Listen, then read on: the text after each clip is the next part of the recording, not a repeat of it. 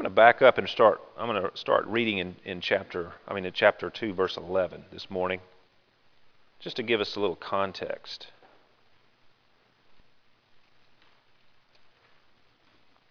We looked at these verses last week, but just to refresh our memories. Verse 11. Therefore remember that at one time you Gentiles in the flesh, called the uncircumcision by what is called the circumcision, which is made in the flesh by hands, remember that you were at that time separated from Christ, alienated from the commonwealth of Israel, and strangers to the covenants of promise, having no hope and without God in the world. But now in Christ Jesus, you who once were far off have been brought near by the blood of Christ. For he himself is our peace, who has made us both one, and has broken down in his flesh the dividing wall of hostility by abolishing the law of commandments and ordinances, that he might create in himself one new man in place of the two, so making peace, and might reconcile us both to God in one body through the cross, thereby killing the hostility. And he came and preached peace to you who were far off, and peace to those who were near. For through him we both have access in one Spirit to the Father. So then, you are no longer strangers and aliens, but you are fellow citizens with the saints and members of the household of God, built on the foundation of the apostles and prophets, Christ Jesus himself being the cornerstone, in whom the whole structure, being joined together, grows into a holy temple in the Lord. In him you also are being built together into a dwelling place for God by the Spirit. Let's pray together. Heavenly Father, we thank you for your word, and we pray that you would indeed impress it upon our souls this morning. Lord, help us to heed its warnings, to be encouraged by the good news, to take it seriously, and to look at it as it is, God's word, your word to us. Lord, we pray that we would be able to apply it to our lives in such a way that we would be shaped and molded into your image, and that we would bring glory and honor to your name. And Lord, we thank you that we have this privilege of being able to hear your word proclaimed. Lord, I pray for help as I proclaim it, that you would remove me from the scene and speak through me. Lord, everybody knows that I'm a sinner just like everybody else, and I pray, Lord, that we would all benefit from the Scriptures this morning, that the Spirit would apply it to us, that we would grow in grace and in the knowledge of the Lord Jesus Christ. Lord, we pray for all those who are here today, that you would make us willing and attentive listeners, and that the meditations of our hearts would be pleasing in your sight. And Lord, we pray for those who might not be with us today because of illness or family issues, or maybe they're traveling, or, Lord, maybe the weather kept them back. We pray, Lord, that we would renew fellowship again next week. But, Lord, for those who might be ill or struggling with depression or whatever the case might be, we pray that you would minister to their hearts, bring the comfort of the Holy Spirit into their lives. Lord, we thank you that you are a God of comfort. And, Lord, we also want to lift up our nation to you. And we pray for the President and for those in government, from the federal government on down to the local government. We pray that you would be with those who are in these positions of power over us, and pray, Lord, that they would represent us well, that they would rule according to your word in truth and in righteousness, and that you would help us, Lord, to flourish. We see in our land things kind of unraveling, and morality is waning. Lord, we pray that you would take your word to us this morning, apply it in our lives in such a way as that we would move out from this place and make a difference in our world. That we would be light in the darkness. That we would be preserving salt in the world. Lord, we pray that we would be a city set on a hill to provide guidance and direction and an example to the world around us. And Lord, make us agents for change in this difficult world in which we live. We pray for those who are being persecuted for their faith throughout the world. Pray that you would give them strength and uphold them as they testify to your grace and mercy in their lives, as they point people to Jesus Christ by their lives. And for those who are missionaries, Lord, we support quite a number, and we pray that you would strengthen them in their work And may the gospel go forth throughout all the world. And we thank you for the part we can play in supporting that work that they do to take the good news of salvation throughout the world. Lord, we thank you for hearing these prayers that we bring to you this morning, and we look forward to your word now. We pray this in Jesus' name. Amen. Who are you? It's a fundamental question. Who are you? What defines you? Where do you get your identity? It may not be a question that you think about a lot, but it really does have a lot to do with the way that we live our lives, the way that we behave. The way that we answer that question is manifold. We might define ourselves by saying, I'm a banker or a lawyer or a teacher or a housewife. We might point to our occupation. We might point to our family. I'm a Horn. I'm a Harrison. I'm a Bagby. We might point to our citizenship. I'm an American, or I'm from Mississippi or Alabama or New Jersey. Or we might define ourselves by other less poignant things like our sports team. I'm a Saints fan, or I'm an Auburn fan, or an Alabama fan, or an Ole Miss fan, or a Mississippi State fan. Or by our level of success. I'm a straight-A student. I'm a successful businessman. I'm a parent whose children are all well-balanced and well-behaved. All of these things can identify us. And there are many layers to our identities because we are many things. We have an occupation. We have an ethnicity. We have citizenship.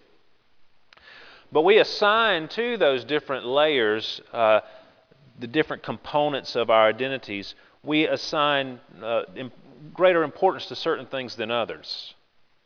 Some people place way too much importance on their sports teams. And if their team loses, it ruins their week. And they're completely affected by that. Other people could care less, even though they may root for the team. Some people place a lot of weight upon their occupation. And it defines, it's a really important definer of who they are. Other people look at their families for that definition, and they may weight that more important.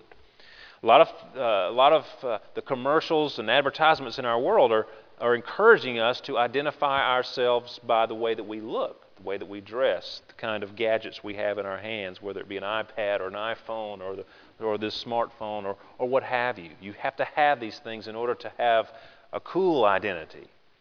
So you see, identity plays a lot in the way that we live our lives, in the way that we assign importance to the certain aspects or components of our identity.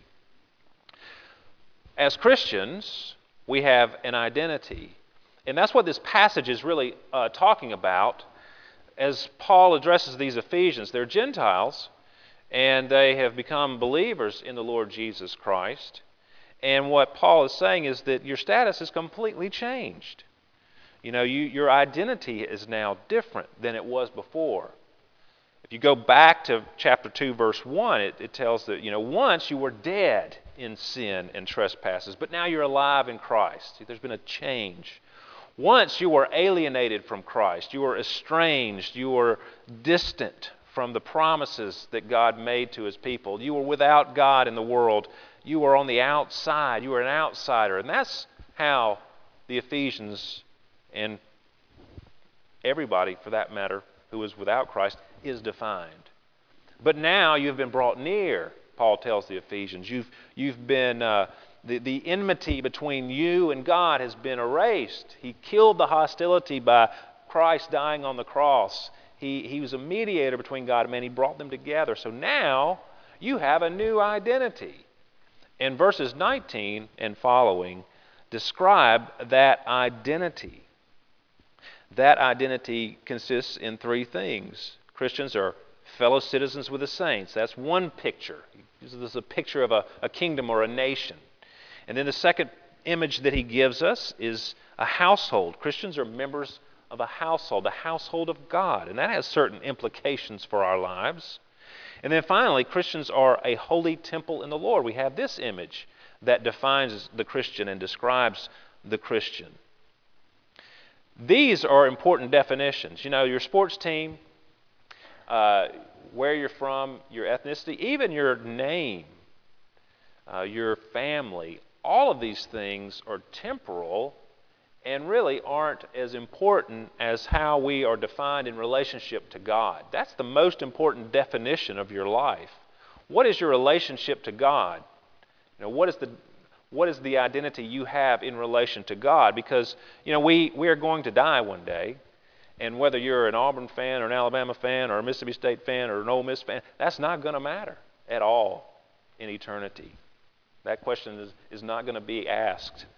We're not going to be singing "Who Dat" in heaven. I know that's sad for some of you, but these things are passing. Even our family, even our ethnicity, these things are passing things. What's eternal is how we relate to God. And that's why Paul is stressing these things. Look, once you were lost, you were dead, you were estranged, you were alienated, you were an enemy of God. But now, God has done something incredible. He's invaded your life with His grace, and He has given you a new status, a new identity, and one that is eternal, is lasting, and has implications for the here and now, even though the fullness of it won't be enjoyed until the new heavens and new earth when Christ returns. But let's look at these things in turn and think about them for a few minutes and what the implications might be for our lives. First, he tells us that Christians are fellow citizens with the saints. We've got this image of a new nation, a kingdom. And of course, that's what Christ came. He came announcing a new kingdom was coming. And He's the ruler of this kingdom. And it's an everlasting kingdom. And so we are citizens as Christians. We might be from Mississippi, or we might be Americans, and these things might define us to a degree. But what trumps that is that we're citizens of His kingdom. America's not going to last forever. Mississippi's not going to last forever. This earth is, as it is not going to last forever. But God's kingdom is going to last forever. And whether you're a citizen of that kingdom or not is really what's most important. And God has given us, by His grace, through what Christ did, through His blood, the opportunity to be citizens of that kingdom. Now, as you look at these layers of your identity, you might have some things on the top that aren't so important, and as you rank them, what is really foundational to your identity? Some things may not be as important to you at one time, and then they become more important to you later.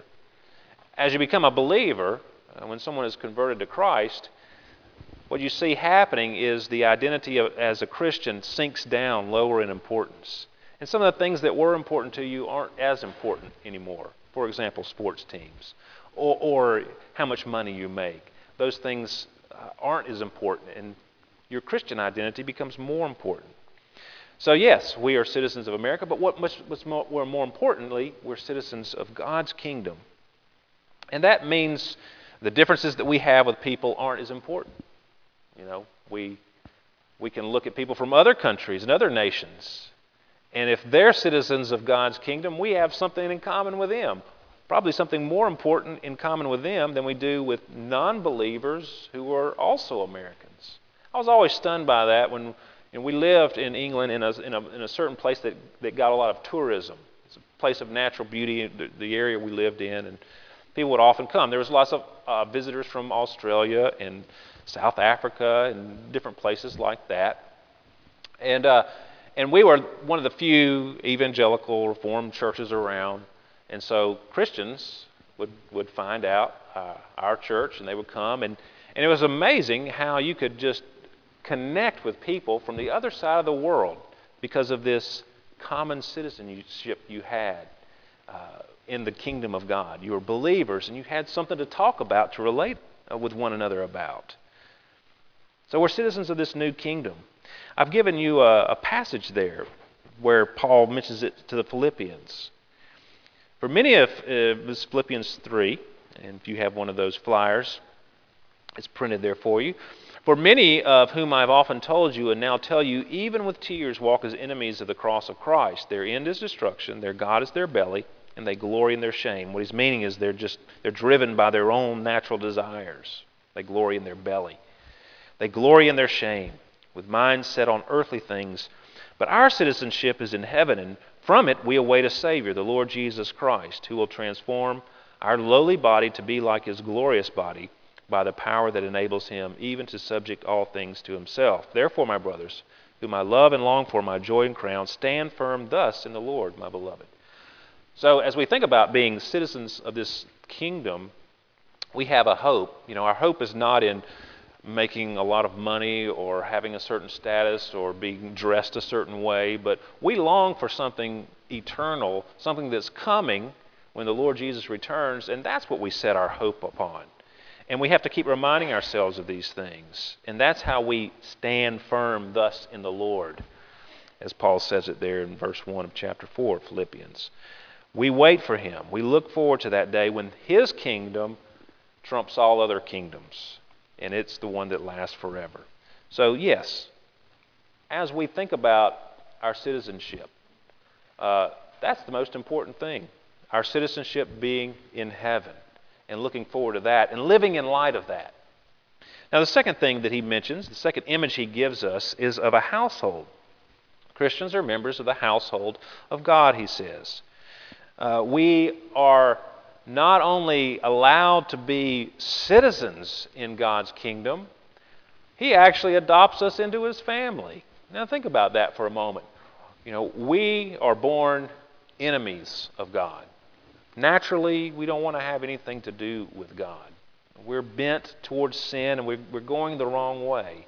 And God has done something to rescue us from that.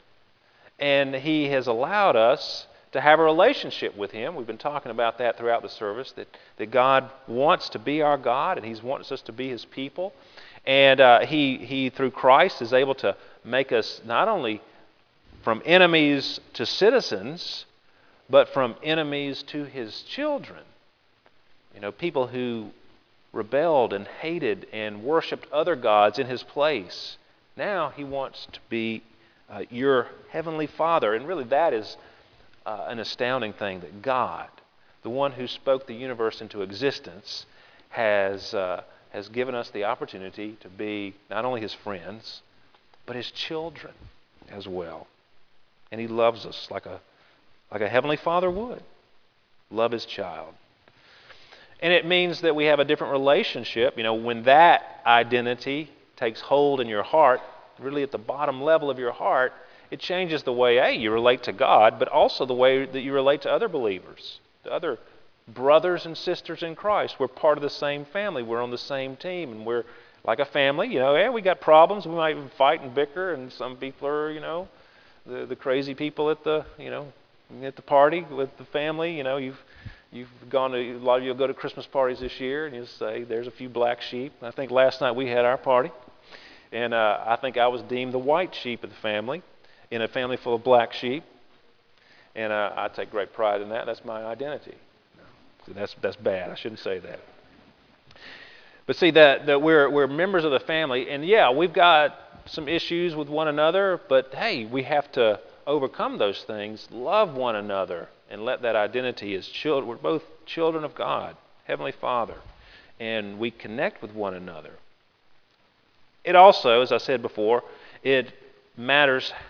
This identity as a child of God has an impact on the way that we live our lives.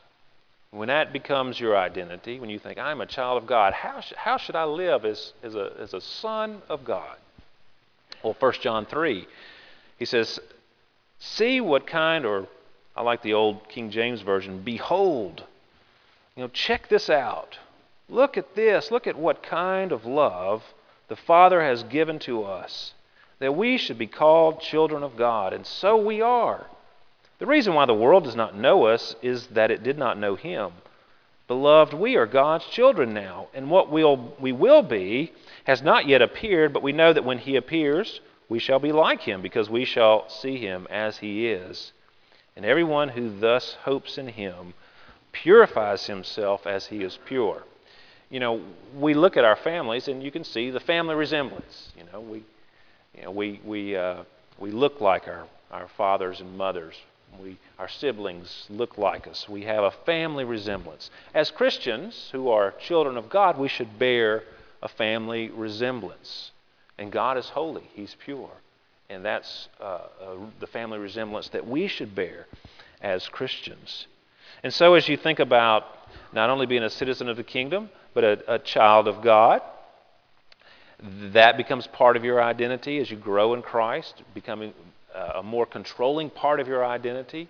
It has certain implications for your lives, and purity is one of those implications. Now, the third thing that we see here is that Christians are a holy temple in the Lord. He lays this out a little bit more than the others by saying we have, in verse 19, we are members of the household of God, verse 20, built on the foundation of the apostles and prophets.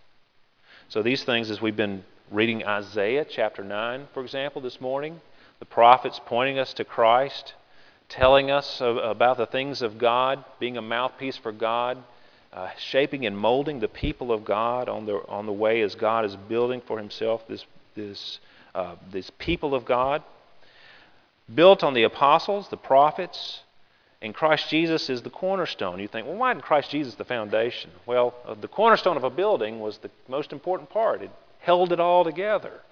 The apostles point to it. I mean, the prophets pointed to it. The apostles preached it. It was all in relation to the cross of Christ. Jesus is the cornerstone. He's what holds the whole thing all together. It's because of Him that there is a building at all. So He's the cornerstone, and the whole structure is being joined together. It's growing into a holy temple in the Lord. So he's really stressing in this chapter the erasing of the differences between Jews and Gentiles. And he's saying, look, those identifiers, the way that you identify yourself as Jew or Gentile, is not so important anymore. God's taken those two groups and He's made them one. And He's building them all together into one people for Himself. They're all going to join together. They're all little stones in this great building, this temple in the Lord. And God is going to dwell with them. He's going to be their God. And they're going to be His people. So we're this building. God's glory dwells in Christians. His royal presence enters our lives and takes up residence in us by His Spirit. It tells us here that we are being built together into a dwelling place for God by the Spirit. It has an impact on the way that we look at other people. We're all connected. Our nationalities and socioeconomic levels and all these things don't matter as much as whether or not we are His people or not His people. And we gather together and we worship together, and the Spirit is present in us and when we gather together as well. And we're bringing honor and glory to His name. 1 Corinthians 6, I've given you that on your flyer. Do you not know that your body is a temple of the Holy Spirit within you, whom you have from God? You are not your own. You were bought with a price, so glorify God in your body. See, having that as an identity, that I am a child of God, a citizen of heaven, and also I'm being indwelt by the Holy Spirit. I am a temple, and I'm part of the temple of God.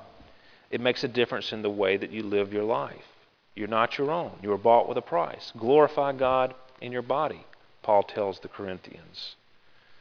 Now, as we have these three different images that Paul gives the Ephesians here, notice, we looked at each one in turn, but notice that each of these images exhibits a more intimate relationship with God as they go. First, you have a citizen.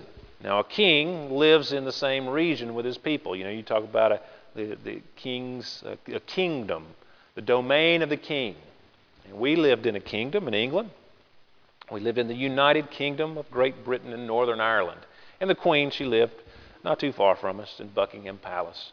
And so we lived in relation to her, but she never invited me over for some reason. And, most people didn't get it, but I did know some people who went to see the Queen. Quite a privilege, and they were quite proud of it.